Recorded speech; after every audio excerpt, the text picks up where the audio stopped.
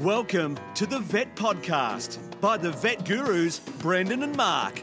Get ready for the latest veterinary news, information and entertainment. Don't forget to visit us at the Vet Gurus website, vetgurus.com. Now, sit back, relax. It's over to the Vet Gurus, Brendan and Mark. Brendan, can you hear me? Brendan, can you hear me? Oh, I think you've dropped off again, Mark. Oh, no. I'm going to have to pause here. Oh, there you go. I can hear you now. That's better. So, yeah, try again. You can't hear me, obviously. Oh, it's just scary. I didn't realise how viral it had gone. And I don't know what's...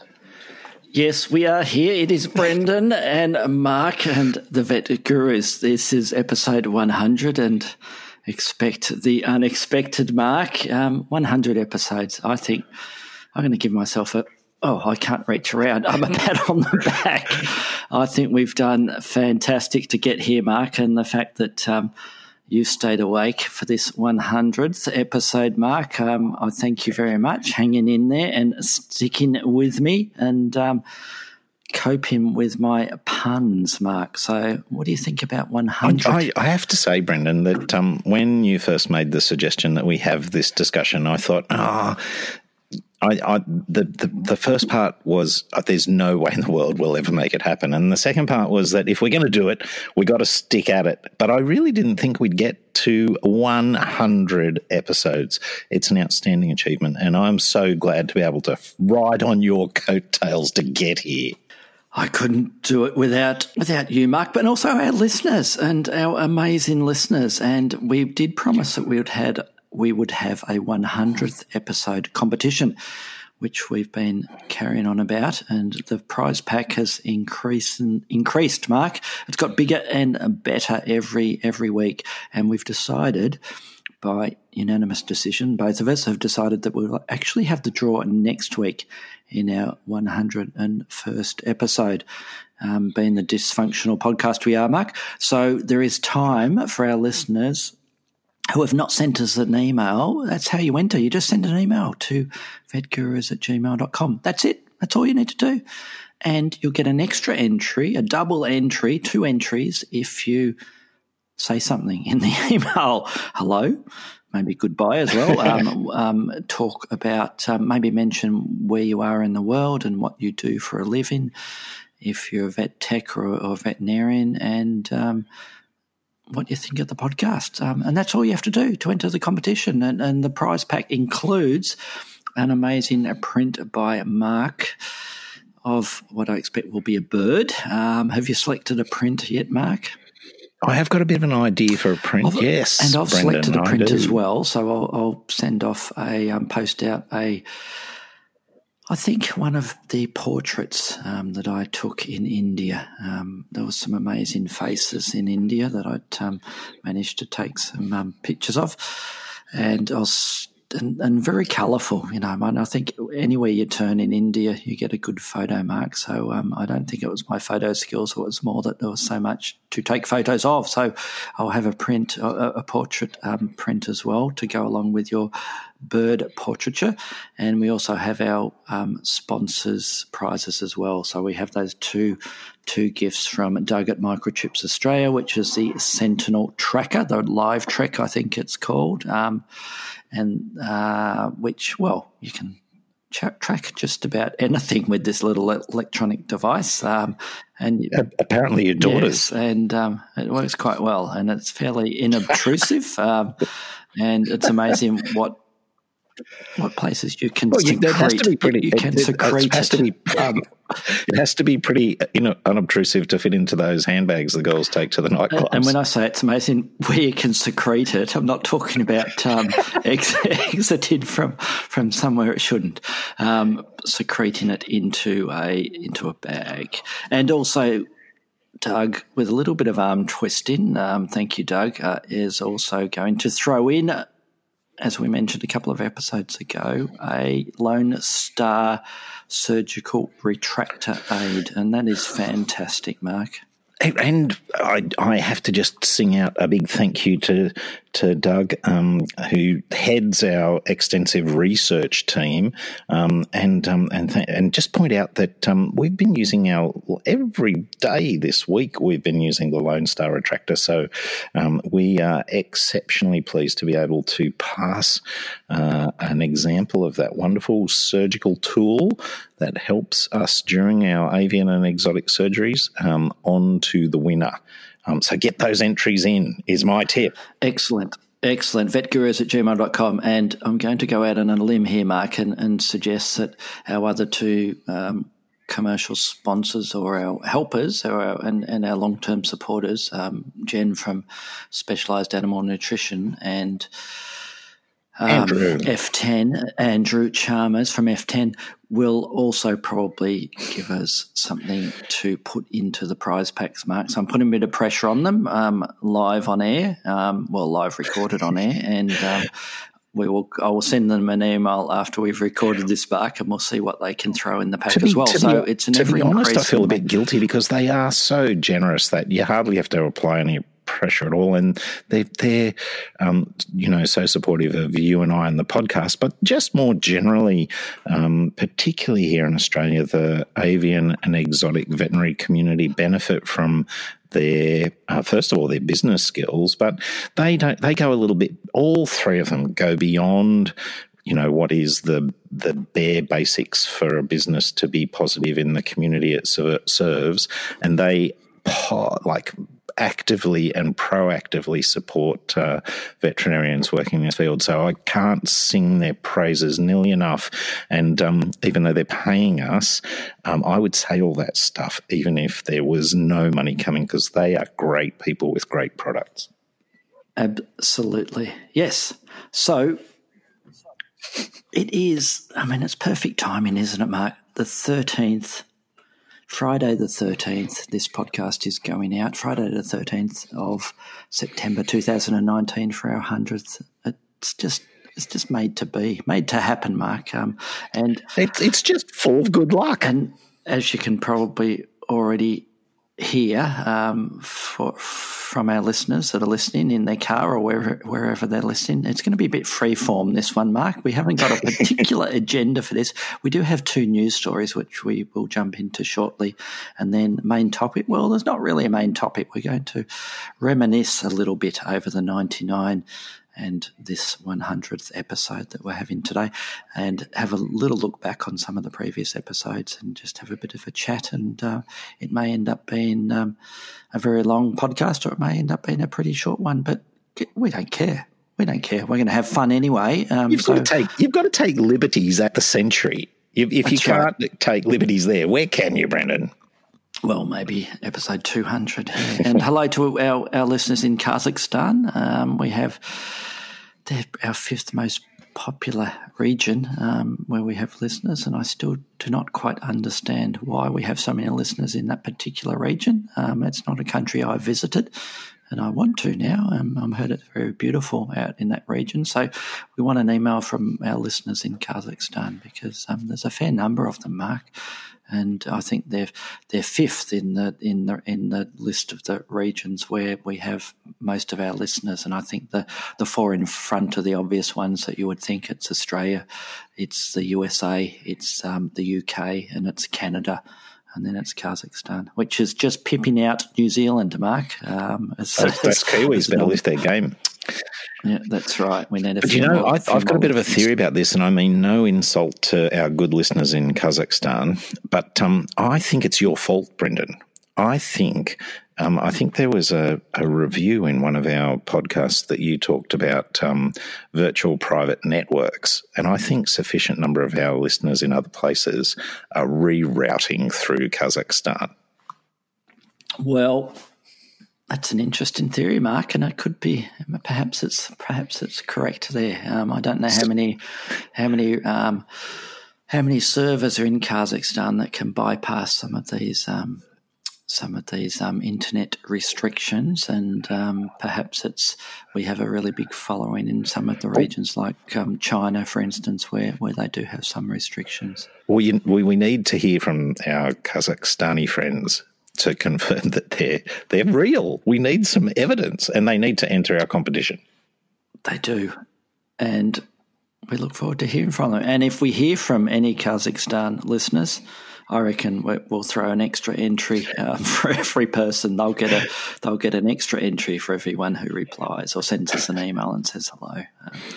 So as usual, I'm making up the rules as we go here, Mark. And the barrel or the hat with all the entries in will be increase in weight, Mark. It's going to be a bit difficult trying to select this winner next week. So what I'll probably do is I will physically write down the names or numbers I might do of all the entries, and then I'll ask you to call out a number or a letter. I'll do some sort of system that randomises it, and we'll see what happens. And which reminds me, I just had Sophie, my youngest daughter, said, "How do I enter the competition?" And I said, "I'll just send an email to vetgurus@gmail.com and say what you do and where you are." And then I said to her, "Well, I won't enter you in the competition, but you can send us the email." And she was a bit peeved off with me, Mark, when I said that. Especially when I mentioned the prize pack that she could win or she won't be able to win because I am disqualifying her because she is a member of the staff. She sounds like she's almost doing a producer's role, reminding you of announcing the email address to which people have got to send. So, Brendan, how's your day been today? The 100th episode, what have you been doing? What has excited you approaching our podcast today? Well, it was a good one. It was one of those unusual days where most things go right, and also it's the right level of busyness, Mark. And you know, when you sort of hit that sort of zen moment when the consults are just about the right amount and you get some nice people, when the surgeries are interested in cases that aren't too baffling but not too boring, and then the evening consults are the same again. So it was that sort of perfect storm today. So it was fantastic. You were in the Goldilocks zone. I was in the Goldilocks zone. I was, and one of them included and I think I might have mentioned this patient before, an adult wombat that lives in a wildlife sort of park or a it's sort of a wildlife park, but it's a tourist centre on the way to a major tourist attraction here in Melbourne, which international tourists who do day trips will go out with a bus and have the Australiana experience, Mark. So they go to this sort of pretend farm where they have sheepdog trials, and they have kangaroos there and wombats, and they have koalas there. And I've been treating this adult wombat that has pretty severe dental issues, and which is quite unusual. I think it's the only one that I've seen that has dental issues, and I think it tracks back to inappropriate diet at some stage or for a prolonged period of time, Mark.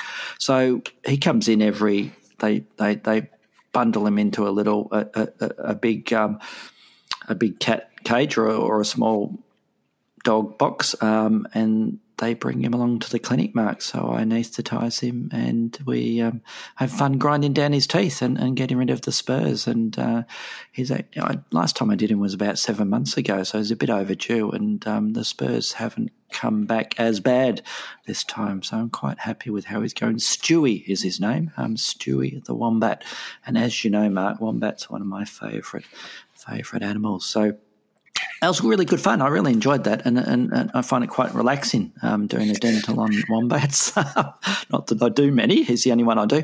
But and we use Zolatil, Mark, just for interest. I use intramuscular Zolatil to heavily sedate him, and then just put a mask on him to take him the rest of the way under surgical anaesthesia, and then use a mouth gag and our IM3 dental unit with a really massive burr and a really aggressive burr on it, because they got huge teeth there to grind down and reshape his teeth. So the spurs are on the cheek teeth? Yeah, so very similar process you'd expect with an animal that has sort of those continuously growing teeth. So the spurs that we tend to get are on the medial aspect of the tongue, on those lower teeth, and the buccal aspect or the lateral aspect of the upper teeth with him. Although he did have a little bit of spurs on both sides in a couple of the cheek teeth, so which was quite interesting there. Yeah, but when I did his first dental, probably about 18 months, 2 years ago, it was severe. He almost had a spur impale in the tongue. It was that bad, and he'd lost a heap of weight. So they're pretty stoic animals, the wombats, and a bit like some of our prey species like rabbits and guinea pigs that tend to put up with dental disease for a fair period of time. But he's doing well, and he's a good old fella, and I expect I'll see him back in another 6 months or so. So that was one of the cases I saw today, Mark, and the other one, interestingly enough, was a guinea pig which I took an eye out, so I ablated one of the eyes that had a swelling. It was a referral case of swelling under one eye that ended up the eye became non-functional and ulcerated and very painful.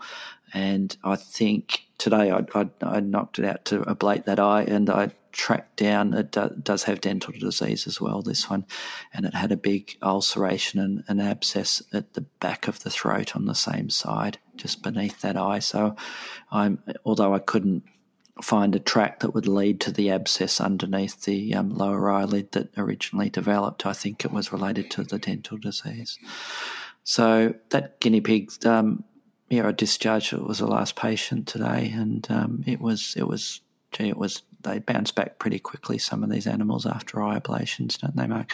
But my big worry with that one is the dental disease. And as you know, dental disease in guinea pigs can be an ongoing absolute nightmare. So I didn't paint a great picture for the client, even though we've provided an immediate relief from the pain from that really horrible, angry eye that was going on. So they were the two interesting surgery cases today.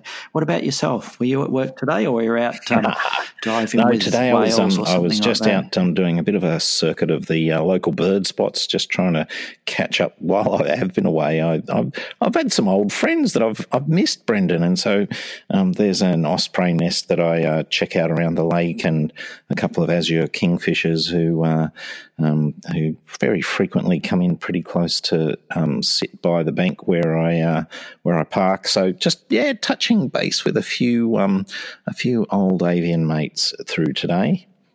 Sounds perfect. Sounds very relaxing there, Matt. Now you are going to jump into the first news story, and it's about poo. It is about poo, and it's about I'm always interested in parasites. I must admit that when I first became a veterinary professional, I probably, infectious disease, internal medicine. I was, going to cure every one of those complicated cases, but I actually find that I do an awful lot of looking down the microscope at the fecal samples, particularly of birds, but of many other species as well.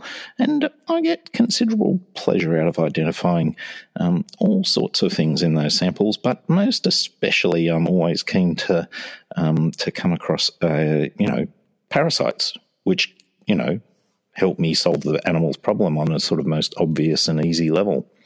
But this particular case is has been published in The Guardian. It's the oldest parasite DNA yet recorded, and it was found in some prehistoric puma stools. Fossilized or near fossilized animal droppings are referred to as coprolites, and these coprolites found in the southern Andes, which belong to pumas, were aged at 17,000 years ago, that they were deposited in the rocks of the southern Andes. And that's long, long before humans ever got to that part of the world, towards the end of the last ice age, I believe. And this compact, gnarled and knobbly specimen, which the authors likened in appearance to a piece of root of ginger, is a semi-fossilized piece of puma droppings, and it contains the oldest DNA, the oldest parasite DNA that's yet been discovered. I suppose it's hardly surprising, as long as there's going to have been predators in history. I expect there'll have been parasites. As long as there's been animals, I expect there'll have been parasites of one sort or another. But the finding not only confirms that pumas, from the family of felines, were prowling around the Andes at the end of the last ice age, but it confirms that they were infested with roundworms. So that's I don't know whether they would have actually done a fecal float on this, Brendan. I think it's probably just been a tiny sample that's been stuck into one of those DNA, the tests that Tim does all the time, where they only need a tiny bit of stuff and they find the markers. That's the word I was looking for. The series of letters. PCR. Yeah. So that's the oldest a piece of poo from 17,000 years ago, and DNA from. I think they even suggest, the team report, that the size. They found eggs. So they've rehydrated and sieved the coprolite, completely destroying it. Yes. They've managed to pick out parasite eggs, which were of a size and shape that suggested they were from Toxascaris leonina, which still infests animals today. And the identification was backed up by DNA analysis. That's right, yes. Amazing. Now, do you have a coprolite collection at home, Mark? I could imagine you having one. Yes. I don't at the moment, but I can see that as well as trying to find some of those, what was the meteorites that we were talking about the other day? I do need to start to begin a collection of fossilized animal droppings. Yes, and it reminds me of one of our early episodes, which we will talk about shortly during our supposed main topic discussion, Mark. Yes, and that I think this particular article was sent in by one of our entries for our competition, and I've just forgotten who that is. So thank you very much, whoever that was. Your name is in the hat for the prize draw for next week. So my story, Mark, it's well, as you can see from the headline for this one, Mark, it was perfect for me. Utterly unreal cows to help train vet students, and I enjoyed this because of the silly puns in the article, but also because it is at the University of Queensland, where our good friend Bob Donnelly is, Mark. So the University of Queensland School of Veterinary Science now has a life-sized simulated cow and a calf, Mark, that they're using for veterinary students' learning experience at the Gatton campus there. So the cow and the calf have a number of applications to help students gain essential practical skills there, Mark. And they have a couple of pictures there, and it is indeed a life-size female bovine there, Mark, where I presume they can do everything from pretend, or it looks like one of the students is milking the cow, and they're doing rectals on it, and I presume that they can learn a bit of obstetrical manoeuvres there. And they've called the cow. Did you know about this particular historical person, Mark? They've called the cow Mrs. O'Leary. And I presume because the cow came from the USA, I expect, because where this particular cow is in Queensland here in Australia. But they've called the cow Mrs. O'Leary and the calf Charlene Mookin, or Moo for short, after two history-making cows from the USA.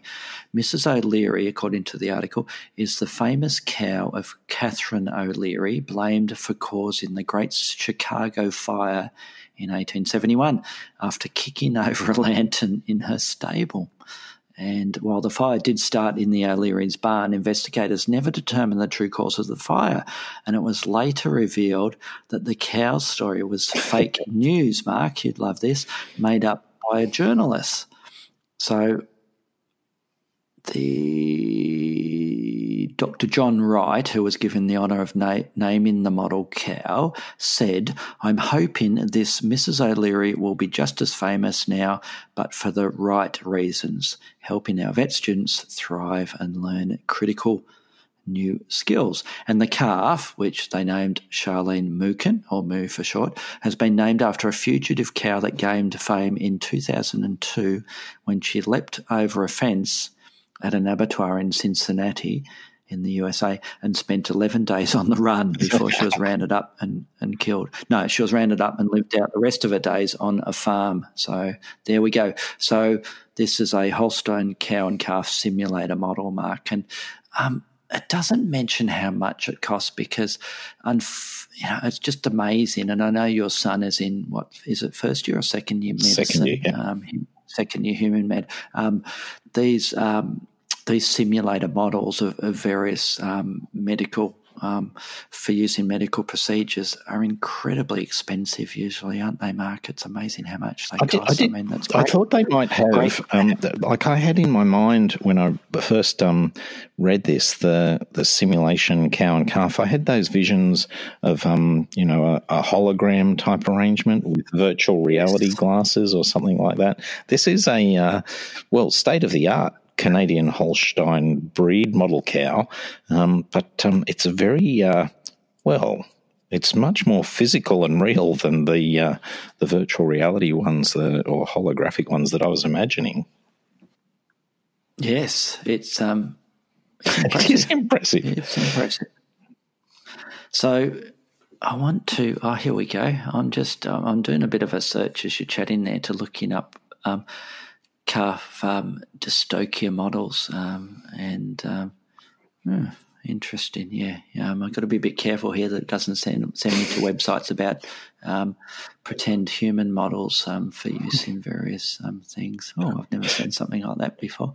Okay, right, so we might move on from that. Oh, here we go. Yes, I reckon they might have got it. Oh, there's some calf dystocia model there's a company called Veterinary Simulator Industries, Mark. They're a complete surprise to me. That's designed and manufactured in Canada, so maybe it is from here. It definitely was. In the article, it says VSI was the supplier. I think they got it from here. So I'm just looking at the dystocia calf model, and it's fully articulated skeleton with vertebra, pelvis, and spine, realistic movement, and it's available in 4 breeds: Hereford, Holstein, Black, and Red Angus, and custom breeds, Mark, available at additional cost. So there you go. So I presume it's part of the products that this company produces. So there we go. Oh, and it's one of the there we go, Hereford dystocia simulator. And one of the other products, doing this live as we record here, which is a bit sad, the captive bolt gun training model. And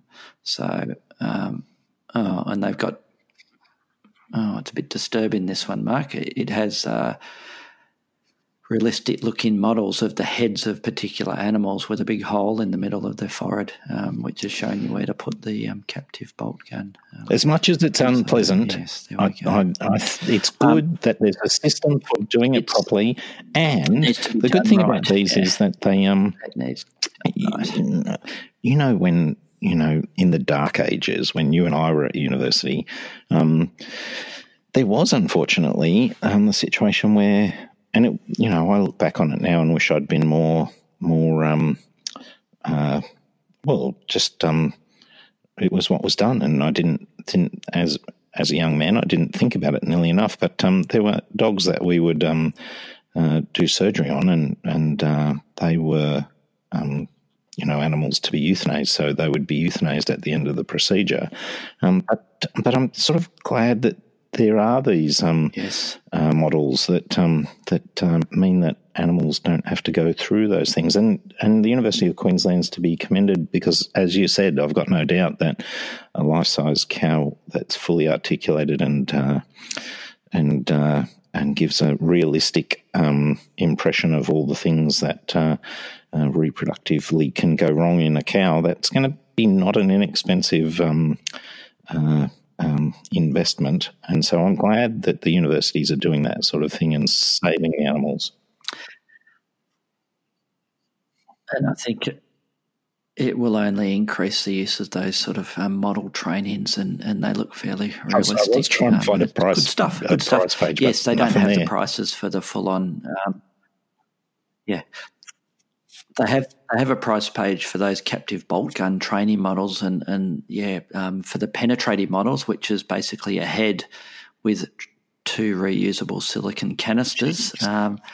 For a bovine one, it's 2,000 Canadian dollars. So I expect for the full animal, for the dystocia model with the calf, would be probably tens of thousands, I'd expect, or something like that, yeah. But yes, so there we go. That was my one and only news story that sort of dragged on a little bit and ended up on a website. So I think we should jump into our main topic, which is we don't have one, but we were going to go through some of the previous podcasts and just chat a little bit about things. And, gee, how things have changed, Mark. Some things change and some things stay the same. And I think looking back and listening occasionally to some of those early episodes, I don't think we've improved very much. It's probably my first comment. Our studios have changed there, Mark. I know here I am sitting in my recording studio with acoustic panels, which I didn't have previously. And as you know, Mark, my acoustic panels are basically cushions from the sofa couch behind me that I put behind the screen here, and they do work quite well as a bit of an acoustic panel. So I've upgraded my recording studio to have the acoustic panels in. I'm still in the closet. You have moved out now. from I'm in the closet. Your recording studio was a closet. Are you still in the closet, or you've come out? You still haven't come out of the closet, Mark. Yes, and you did post a picture of you in the closet in your recording studio, and I think the one you sent, or Kate, your lovely wife, sent, had. Is it an airing closet? Because I'm sure there was washing that was hanging up to dry all around you, or were you using the washing for acoustic? No, just using the hanging clothes as a diffuser for the in an attempt. Panels, yes. And I told you where I got that idea from. I was talking to apparently it's all the go with young people when they play their computer games or do their various online community things, that they do like to get excellent quality sound, and the hanging clothes apparently deadens the reverb.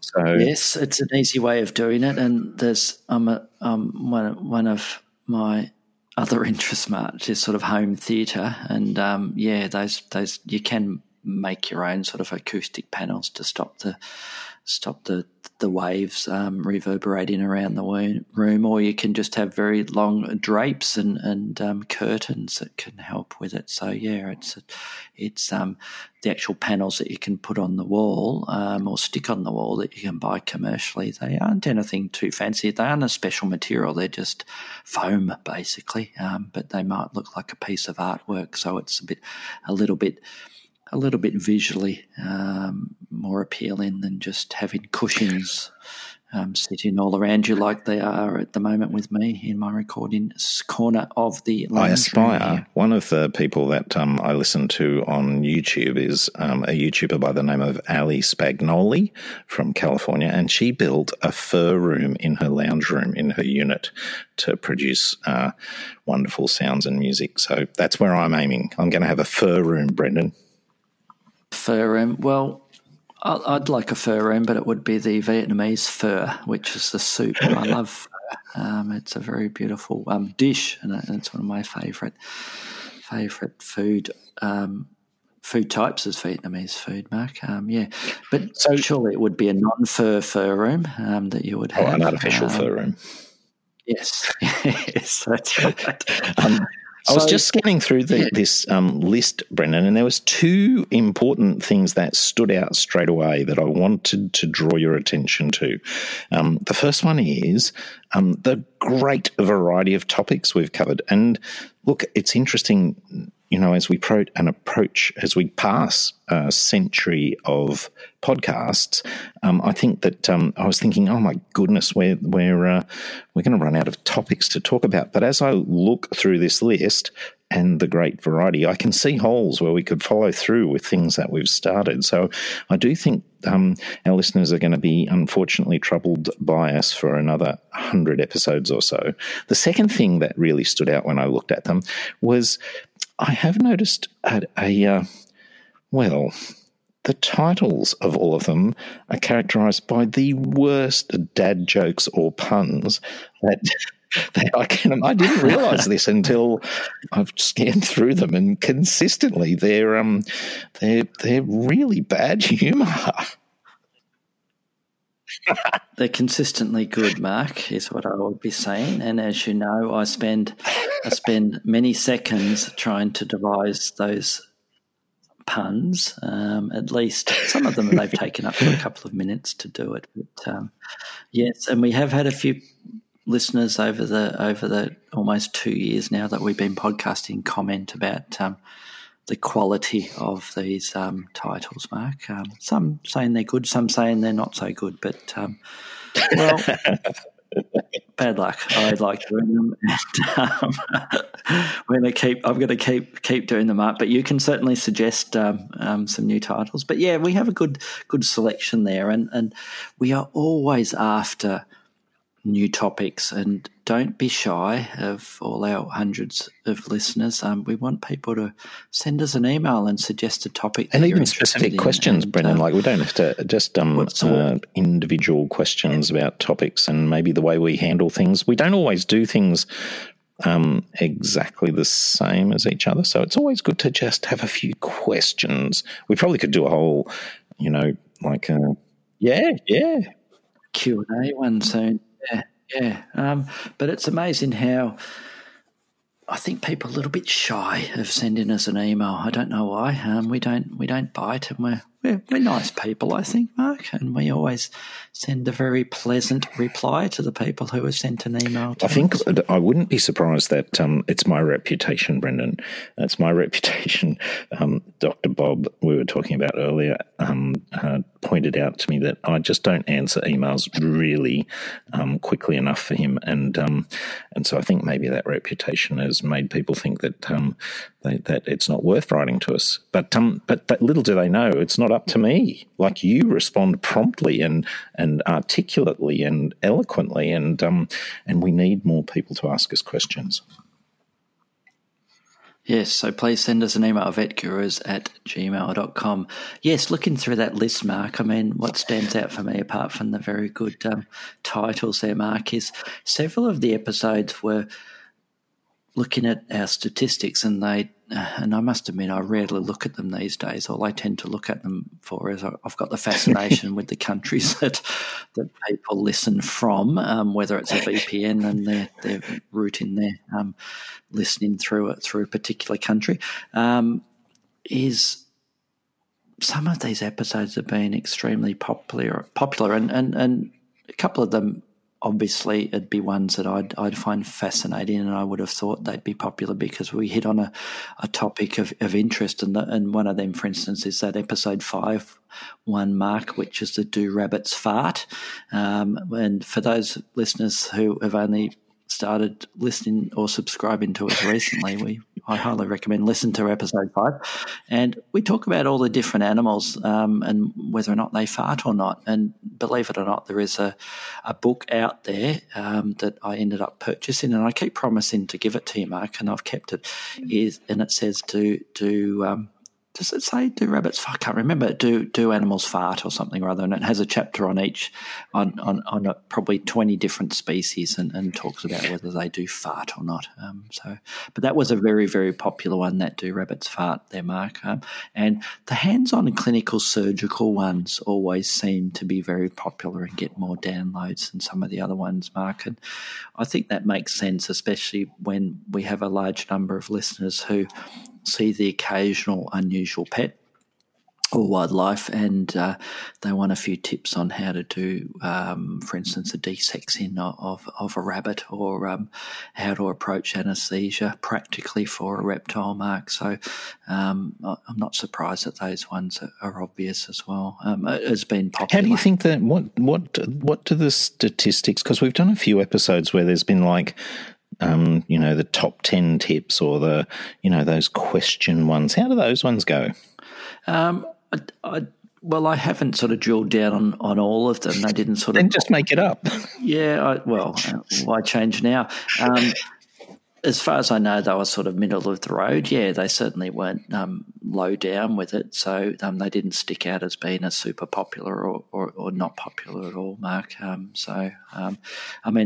It's and podcast length too. I mean, most podcasts, again, I'd be interested to get some emails from our listeners and feedback about it. Our podcast originally, I think we went for about 30 to 40 minutes or so, and routinely now we almost end up being spot on the 1 hour in total length there. And that doesn't it really doesn't matter. Every time we start, you say, okay, this one's going to be punchy and we're going to have it out in under 40 minutes, and inevitably I drag it out for an hour. Yes, you do. You must have your eye on the clock there all the time. And that is almost double the average podcast length. And when you look at podcasts generally, most podcasts go for about 20 to 30 minutes or so, and it's thought that people enjoy that sort of bite-sized 20 to 30 minutes because it's what they would listen to on the way to work or during a break or when they're going for a run or doing a bit of exercise at the gym or whatever, and they're put in there, or that go into sleep, as a lot of people do with our podcast. So maybe that's why the 1 hour works quite well, because we have several people who have emailed us and said, gee, I love your podcast and it's very good at putting me to sleep. So, but yeah, so I'd be interested to get some feedback, Mark, to know whether or not the 1 hour sort of that we do is way too long, or it's just about right, and how many people sort of fast forward through things. And I know we do get a few people that sort of skip our chit chat at the start and don't want to listen to that. We have others who love the bit at the start where we just chat about what we've been up to, and some people just want to get to the meat of the news stories, and others skip the news story and go on to the main story. So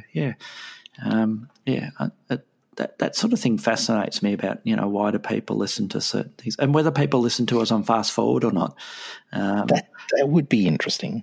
Because I know I have a couple of podcasts, well, more than a couple that I listen to, Mark, and the podcast player app that I have on my iPhone does eliminate dead spaces in them. So if there's a little gap more than 1 second, it compresses that down, and it also speeds things up a little bit if the presenters are talking a little bit slow, and it ends up speeding it up to about 1.1 to 1.3 times normal speed. So it still sounds relatively normal speed, but in the long run, it saves me a lot of time because I'm getting through them a little bit quicker. But I know some people regularly listen to all podcasts at twice the normal speed or more. So they're used to listening to chipmunks. So I am going to make them listen to me at normal speed. Yes.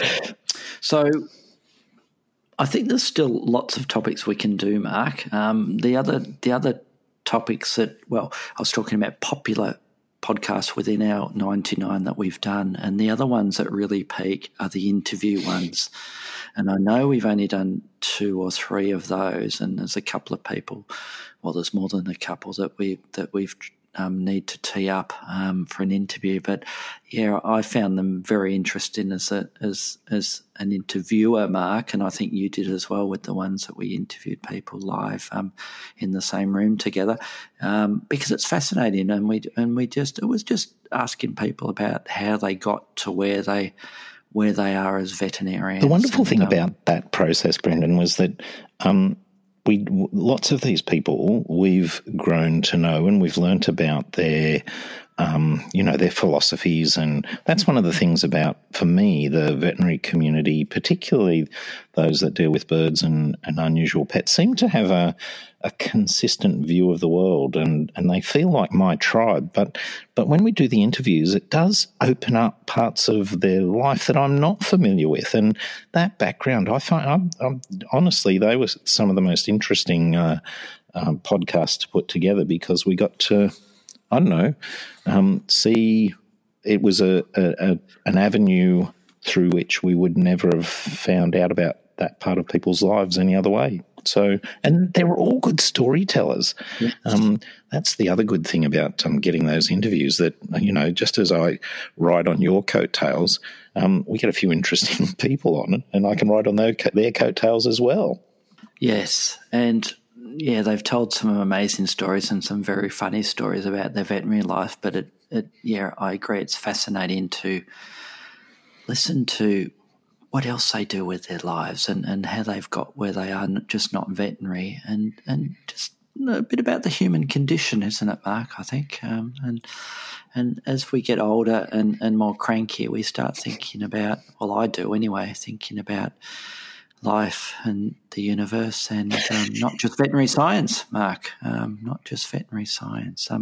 So, yeah, and the other ones that were fairly popular were, well, then they were the really, really specific ones. For instance, I interviewed you, I think, for the chlamydiosis in birds, and that one was quite popular, or the Q fever one. So, well, let's just say they're all popular, but some are more popular than others. And, I think we need to throw in a few more dog and cat ones as well, Mark, because we still see a reasonable number of dog and cats as well. Yeah, actually, there was one other group, I had written it down, of topics that people seem to enjoy, and that's the whole area of the practice management discussion. And I know we sometimes talk about that in our general talk before the main topics, but we have had a couple of practice management episodes, and also related to the practice management, the mental health and making sure that everybody's coping with things and methods and ways to do things. And I really wanted to, that was one of the things to, strike a more serious note. It is, all of us in veterinary science will have been touched at some point by someone who has suffered with mental health issues, with depression or whatever. And I do,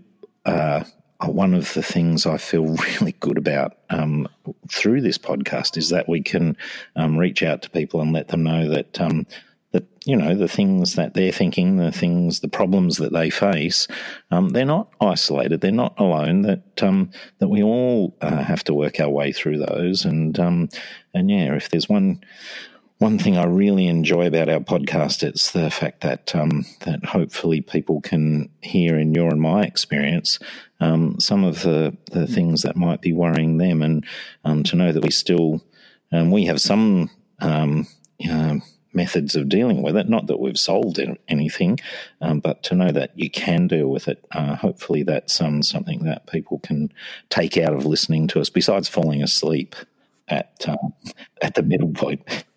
Yeah. Yes, that's right. And I certainly enjoy vicariously your episodes of wandering off into the bush and taking photos, and wandering off on holidays and taking photos and relaxing, Mark. So, yes, it makes me feel not only jealous but vicariously relaxed as you're doing those things. So, yeah, mental health is so important, and we've both sort of been touched by people with issues with mental health, and it's an ongoing problem, and we need to try and manage it. And we need to try and get things a bit more out in the open as far as is it just in Australia where we have the Are You OK Day, Mark, or is it? I think it is just that was what I thought, and that's just been a recent thing. So, and I have made a few phone calls to colleagues lately. So I think it is a good thing for all of us just to reach out and make sure that all the people that we know and care for are that there's someone reaching out to them. Yes. Well, we might end up finishing a little bit early, Mark, for this 100th episode. And I know there were going to be a few extra people listening in, not just because it's our 100th, but because they wanted to win the competition. And now they realised very early on in this episode that we will be trying it next week. And the other thing I'd encourage all our listeners to do, if they have not already, please go to our website, vetgurus@gmail.com, because we'd like you to have a bit of a poke around there and do a search for the previous episodes and download and subscribe there. And it does have a link to our Patreon site where you can give us a couple of dollars. We'd like something like, give us a cup of coffee equivalent, which would be $4 or $5 Australian worth, to help support the podcast. And we do have our 3 sponsors, commercial sponsors, but they're very generous with their funds, but it certainly doesn't go all the way to paying for our hosting costs, both at the program we use to record and our website hosting. So it would be good if you could help support us, because we certainly don't get paid for it. It just gets ploughed back into the podcast. And you're getting free continuing education, aren't you? And if you're not putting this down as 1 hour of continuing education, you should be, because I think it qualifies, Mark, and it should qualify with most places in the world for veterinarians and veterinary technicians or nurses. And if it doesn't, complain to your local veterinary board, Mark, about the situation. So, do you want to have any sort of final thoughts, Mark, before we sort of finish off a little bit early? All I was going to say was thank you, Brendan. Thank you to all our listeners for all their contribution and for putting up with our entirely unprofessional and ad hoc approach. And please stick with us. We don't promise to get any better, but we promise to cover a whole bunch of new topics and work our way towards the big 200. We will, and we will do, Mark. And also thank you to our intro and outro man. He's done a lot of work over the last couple of years for very little money, and just quietly. I think it was a very, very good fee, Mark. What did it end up costing me when I paid for this? I think it was about $30 Australian to get this professional recording artist to record the script that we wrote. So that was good value. So perhaps we have a listener who want to help pay for the intro and outro, and if they do, we can make a new intro or outro, and they can be part of it.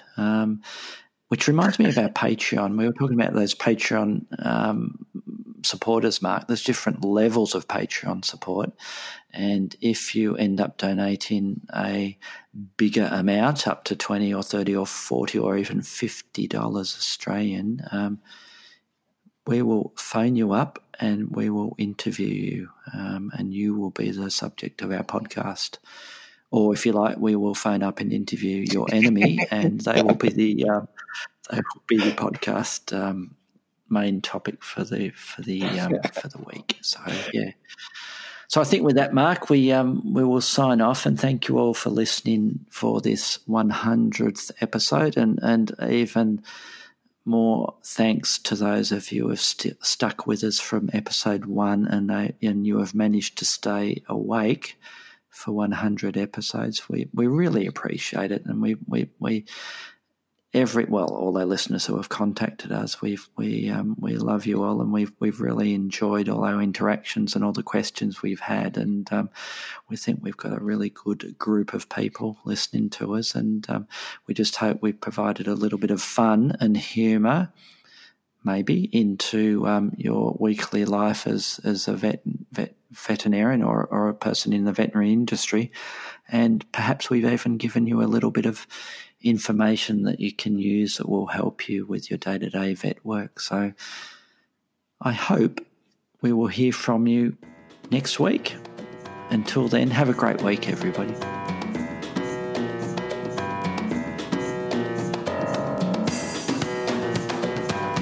Thanks for listening to the Vet Podcast by the Vet Gurus.